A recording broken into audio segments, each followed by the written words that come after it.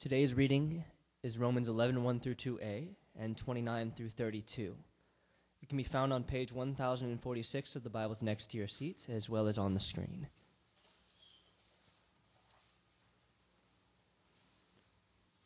This is God's word. I ask then, did God reject his people? By no means. I am an Israelite myself, a descendant of Abraham, from the tribe of Benjamin. God did not reject his people whom he foreknew. For God's gifts and his call are irrevocable. Just as you who were at one time disobedient to God have now received mercy as a result of their disobedience, so they too have now become disobedient, in order that they too may now receive mercy as a result of God's mercy to you. For God has bound everyone over to disobedience, so that he may have mercy on them all. The word of the Lord.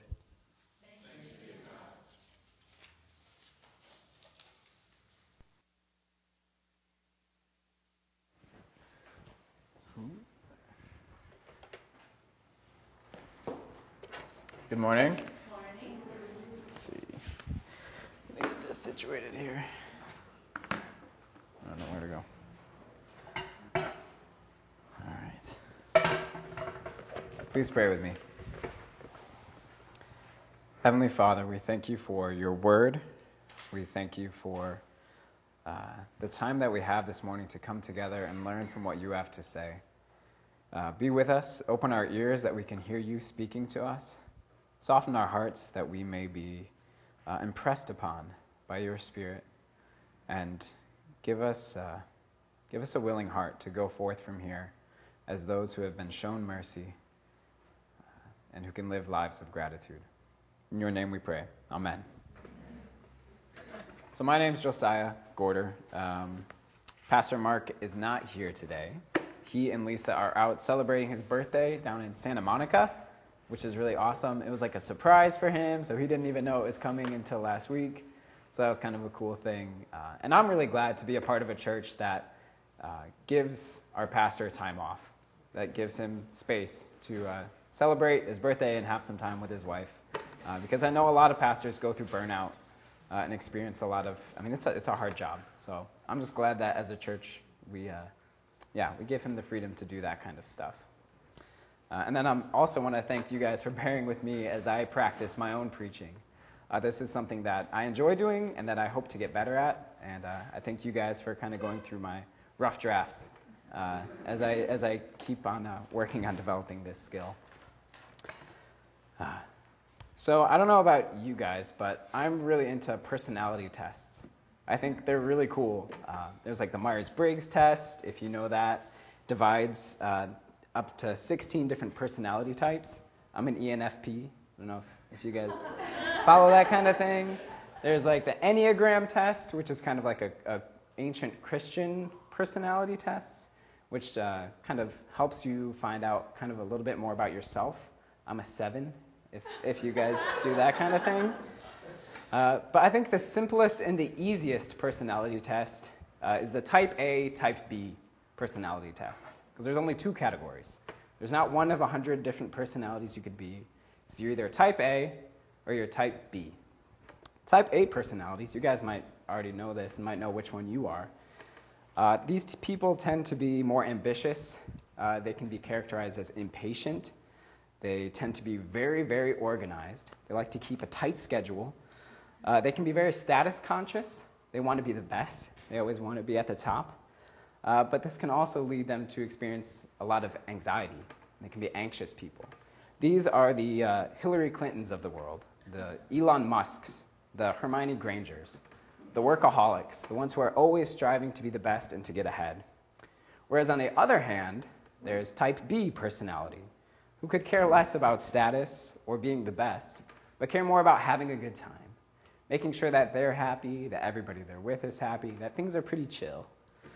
They're often a little bit more reflective, and they can tend to think outside the box. These are the Walt Disneys of the world, Ellen DeGeneres, Robin Williams. Comedians tend to be a lot more type B personality. Now, I want you to imagine that you're going to sit down and play a board game with these 2 types of people that strictly embody these personalities. The type A personality is going to go straight for the rule book.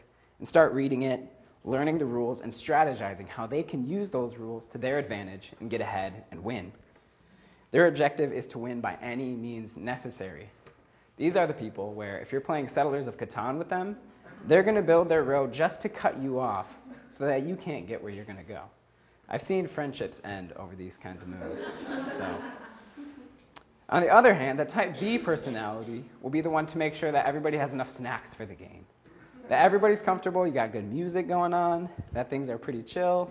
If you're at their house, they might have their own rules that they make up because they think it makes the game more fun. These are the people that just want to have fun and make sure everybody's having a good time. Now, most of us fall somewhere along this spectrum, maybe hardline A or hardline type B personality, maybe somewhere in the middle, but maybe you could find some of those characteristics in you. For type A people, sometimes we live our lives by the rules, trying to use them to get ahead, and sometimes this can make us feel superior because we've played by the rules and we've made sure that we've got the best grades, so we're better than everybody else. We've got more money, so we're better than those other folks. We've got the most well-adjusted children, so we're the best parents. Or perhaps you're type B, where we live our lives in order to have a good time. That life is all about being chill and doing whatever you want, as long as everybody's happy. I feel like this is kind of the California vibe. I'm from the Midwest, so coming out here, I feel like I've met a lot of type B personalities. Like, eat what you want, smoke whatever you want, you can sleep with whoever you want. It's chill, man. It's cool, bro. You do you. So when Paul is writing to the Romans, I think he's writing to a church that has two different communities that I think embody these two personality types. He's writing to the Jews, the Israelites, who have kind of a type A personality. These are people who have known the law, are used to following the rules, and are used to using that and tend to feel a little bit superior because of it. And the Gentiles. This was a hodgepodge of anybody in the Roman world, because he's writing to the church in Rome. And a Gentile is basically anybody who isn't Jewish. So these were Roman citizens, these are slaves, these are foreigners, these are people who have come to the church in Rome from all sorts of walks of life. Now, as Paul writes to these two different groups of people, I want you to imagine what that kind of church would be like. Having those two kinds of communities be in one church together, what kind of issues would come up? What kind of problems would they be dealing with such different mindsets? And so I want us to have a little bit of fun. I want this group over here to imagine that you're the Israelites. You are the Jewish people in this church of Rome that have come to know about the gospel and have heard the story about Jesus. And you guys are going to be the Gentiles in the church of Rome. You guys come from all sorts of different backgrounds. You guys are used to doing whatever you want, worshiping whoever you want, and just kind of being chill. You guys are out to have a good time. So as you Israelites come to church, sometimes you walk in with your heads a little bit higher because you know the story of God. You've read the Old Testament. You know that you guys are God's chosen people. Abraham, Isaac, and Jacob, these are your grandparents. Moses, the one who God gave the law to, he's one of your ancestors. And you guys have been studying the law since you were in preschool. Those are the first words that your parents read to you, came from the Old Testament, came from the law. Love the Lord your God with all your heart. And work really hard to do that. Now you hear the story about the Messiah. You hear the gospel. You've read the Old Testament prophecies that somebody would come to save Israel. Now you hear that he's come. And you're excited because you've lived your life really trying hard to follow the rules. And now that he's come, he'll reward you for all of your hard work and all of your obedience. Because you've been a rule follower your entire life. Except for, that one time when you coveted your neighbor's ox. And there was that one time when maybe you took the Lord's name in vain. And then there was that other time that, we won't talk about that. But at least you didn't break the rules as much as these Gentiles over here. These guys, they eat bacon like it's nothing. These guys, they're not even circumcised. These guys, they don't follow the rules. They're not going to get the same reward that you guys deserve because you guys have worked hard since you were children to earn God's love. Maybe someday, if they work hard and they follow the rules, they'll be as good as you, and then they can get God's love. But until then, you're going to keep helping them by pointing out their mistakes and helping them find out how to follow the rules as good as you guys do. Whereas over here on this side, you've heard the gospel. You've heard the apostles teach to you. And you've heard that it was the Jews, it was the Israelites who rejected Jesus. It was them who crucified Jesus. God had done a lot of things in their life, but now you've heard the story of the good news, that Jesus has come for you, that he's come to give his love and his grace freely for you. You guys feel sort of like God is giving up on Israel and is choosing you guys to take up the mantle. The Israelites, they had their chance. But from what I've heard, they've rejected Jesus. They turned him away. And now it's your turn to shine, to be the one in God's promised covenant, to be in that relationship. It's probably because they blew their chance, and now it's up to you guys to carry on this good news of God. And Paul writes this letter to the Romans, to both groups, as a way of saying, no, you guys both missed the point. Both of you guys are missing what the gospel is talking about. And Paul writes in his letter, first to the Gentiles. And also, I don't know if you guys were really confused by the way all of that was worded. I know I was the first time I read through it. I was like, what is he talking about? It starts up in verse 1 and 2 and then skips down to verse 25. And I was super confused the first time I read it, but bear with me. I think we can try to make some sense of it.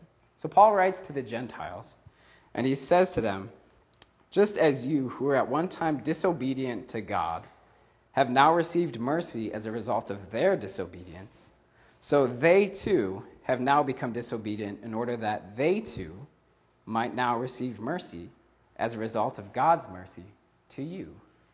So that is confusing. So we're going to try to go through it slowly and see what that looks like. So Paul writes to these Gentiles, first saying that God has not rejected his people. God has not given up his promise. God is not turning them away and making you the new Israel. In fact, God made a promise to them all the way back with Abraham, saying that he would use them as a nation, as a people, to bless all nations, including you guys, wherever you come from, Gentiles from all over the world. God used the Jews, God used the Israelites to set the stage for Jesus. It was from the line of David all the way down that Jesus came into this world. All of their old prophecies were pointing to him. And God used them to show mercy to you. So be patient with them, because these are a group of people that are trying to unlearn these habits. If God's grace is given freely, if his mercy is given without cost, it's going to be hard for the Israelites, for the rule followers, to accept something for free when they've been told that all their life they need to work for it. So bear with them as they learn how to receive mercy. And Paul writes to the Israelites, saying that there are no second-class citizens in God's kingdom. Just because these people haven't been following the rules as long as you have doesn't make you better than them. Paul wrote in another letter saying that in Christ there is no longer Jew nor Gentile. There's no longer slave nor free. There's no longer male nor female, but all are one under Christ. And he's telling you guys to let go of this burden of the law, because you know the history of Israel. You know that it's a history of failure to keep the law. You guys have been a nation that have fought with God from the very beginning. You guys have turned away from him time and time again and have not been able to uphold the high standards of the law. So why are you still trying to keep up with that? Why are you trying to put that heavy burden on the Gentiles when your ancestors themselves couldn't even bear it? Paul's asking you guys to look at the Gentiles and see how they have received God's mercy freely, and to do the same. Stop trying to earn something that's being given for free. Look how grateful they are to be invited into God's family without having to earn it. You guys can do the same. And then Paul ends this segment by addressing both groups, saying that God has bound everyone over to disobedience so that he may have mercy on us all. This has been God's plan from the beginning. God's been working out a way to save all people, all nations, not just one nation of Israel, but to use the nation of Israel to set the stage so that all people might be brought into God's family. All of the Israelites' prophecies point to Jesus, And this is how God brings us all together. Because although all were disobedient, all turned away from the law, none of us could fulfill every rule and commandment that was written in here. Jesus did. God sent his Son to live that perfect life that no Jew or Gentile could ever live. And he did so perfectly. And he ended up being crucified for it.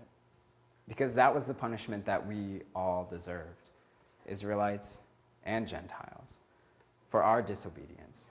So God has essentially come and done everything for us. He lived by the rules that we couldn't follow, and he took on the punishment that we deserved for our own disobedience. And it doesn't even end there. He took on that punishment, but he also rose from the dead so that all might receive mercy, so that all might receive hope, and all might be welcome to live this life with Christ, to live this life with God that Jesus has opened up. If all are disobedient, then all receive mercy. I think what Paul is saying is that mercy is free, which means that you cannot earn God's love through good deeds. But what that also means is that you cannot lose God's love through disobedience. If you cannot earn God's love by working hard, that means that if you fail and if you mess up, you cannot lose God's love. It doesn't matter what you do. It's not contingent upon that. It's all based on his own freely given gift. And so now we can be City Life Church again. But we're still going to be talking a little bit about rule followers over here and type B people over here. So if you want to get up and switch sides, you can.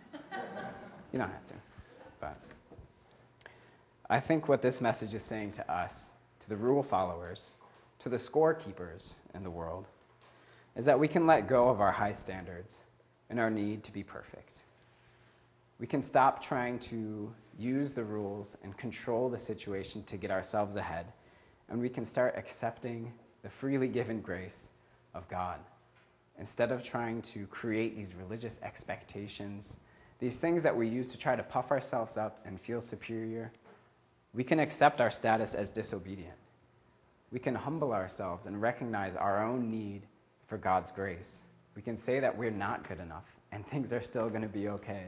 The world's not going to fall apart because we're not perfect. In fact, that's the only way to receive God's grace, which means you can stop doubting God's love for you. If you think about your mistakes, if you think about the things you've done wrong, and you think that you're not worthy of God's love because you haven't kept these rules, what Paul is saying is that you can stop worrying about that. It doesn't matter that you've made those mistakes because Christ has already taken on the punishment for them. It's done. God's not mad. That wrath is sufficed.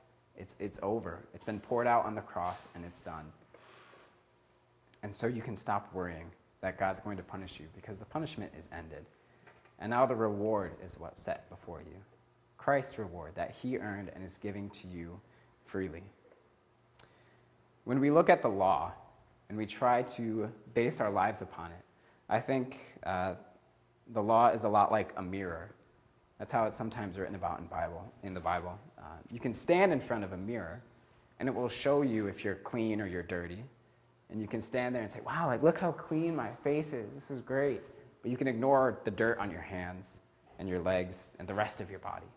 And you can either stand there and be like, oh, man, I should maybe clean up this arm, or maybe I'll clean this leg. You can stand there and look at that mirror and look at yourself, or you can accept God's invitation to be made clean. A mirror can show you where you're dirty, but it cannot clean you up. The law can show you where you're righteous and where you're disobedient, but it cannot make you righteous. So we can accept God's call to be made clean, to be washed clean in baptism. We can have that dirt and that guilt washed away. Instead of just staring at the law, which tells us how dirty we are, we can be made clean. And to the outsiders and to the people just trying to have a good time, the people who are trying to live their lives just to be happy, this is an invitation to find rest in God's mercy. St. Augustine said that our hearts are restless until they rest in you, God. You can live your life trying to find happiness in one pleasure after another, after another, after another, just trying to to find some sort of meaning, trying to find some sort of happiness. But this is an invitation to step off of that treadmill, off of that never-ending quest to find joy, and accept the joy that is given freely in God's mercy. You are invited to have a seat at the table. For those of you who have felt like you've never belonged, who felt like the church was for the religious people, the rule followers, that you had to be good enough to come to Christ, you're invited to come and enjoy a meal with God's family, like what we're going to do later with the Lord's Supper. You're invited to eat and drink as one community, as an insider, no longer as an outsider. And to those who have been hurt, this is to all of us. Maybe you've been hurt by somebody who held you to too high of a standard and you felt like you weren't good enough. Or maybe you've been hurt because somebody else was just trying to have a good time, but they had it at your expense. You're invited to come and find healing and grace in God's mercy. Those things do not define you. What somebody else has done to you doesn't define you. The fact that somebody tried to hold you to a certain standard and you couldn't reach it doesn't define you. Christ invites you to find your identity in him, in the fact that though you are a sinner, though you've been hurt, though you are dirty, and though you are covered in scars, that is not who you are. That when we come to God to be made clean and to be healed, he makes us into who we are really meant to be. We are made in his image. And when we come to him to be made clean, he wipes away that dirt and heals the scar so that his image can shine forth even brighter.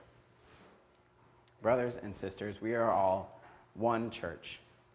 We are not just a group of rule followers. We are not just a group of people out to have a good time. We are one because we have all been shown the same mercy. He has brought us together as a community, and he's invited us to lay down the burdens of the law and the burdens of pleasure seeking, and to freely receive this gift of grace with open arms. Let us pray. Heavenly Father, you have given us far more than what we deserve. We have strayed from what your plans have been, and yet you have not given up on us. You have promised to rescue us. You have promised to show us mercy, and you have taken on the punishments that we deserve. Thank you, Lord, for this grace. Thank you, Lord, for the opportunity to live a real life of joy, of meaning, and of community with you. Be with us now as we seek you. Help us to let go of the things that we're holding on to, the things that make us feel better than others, and the things that bring us fleeting joy but lead us further and further from the truth and your deep well of joy which never runs dry. Help us to find you. Help us to seek you, and be with us on this journey. Amen.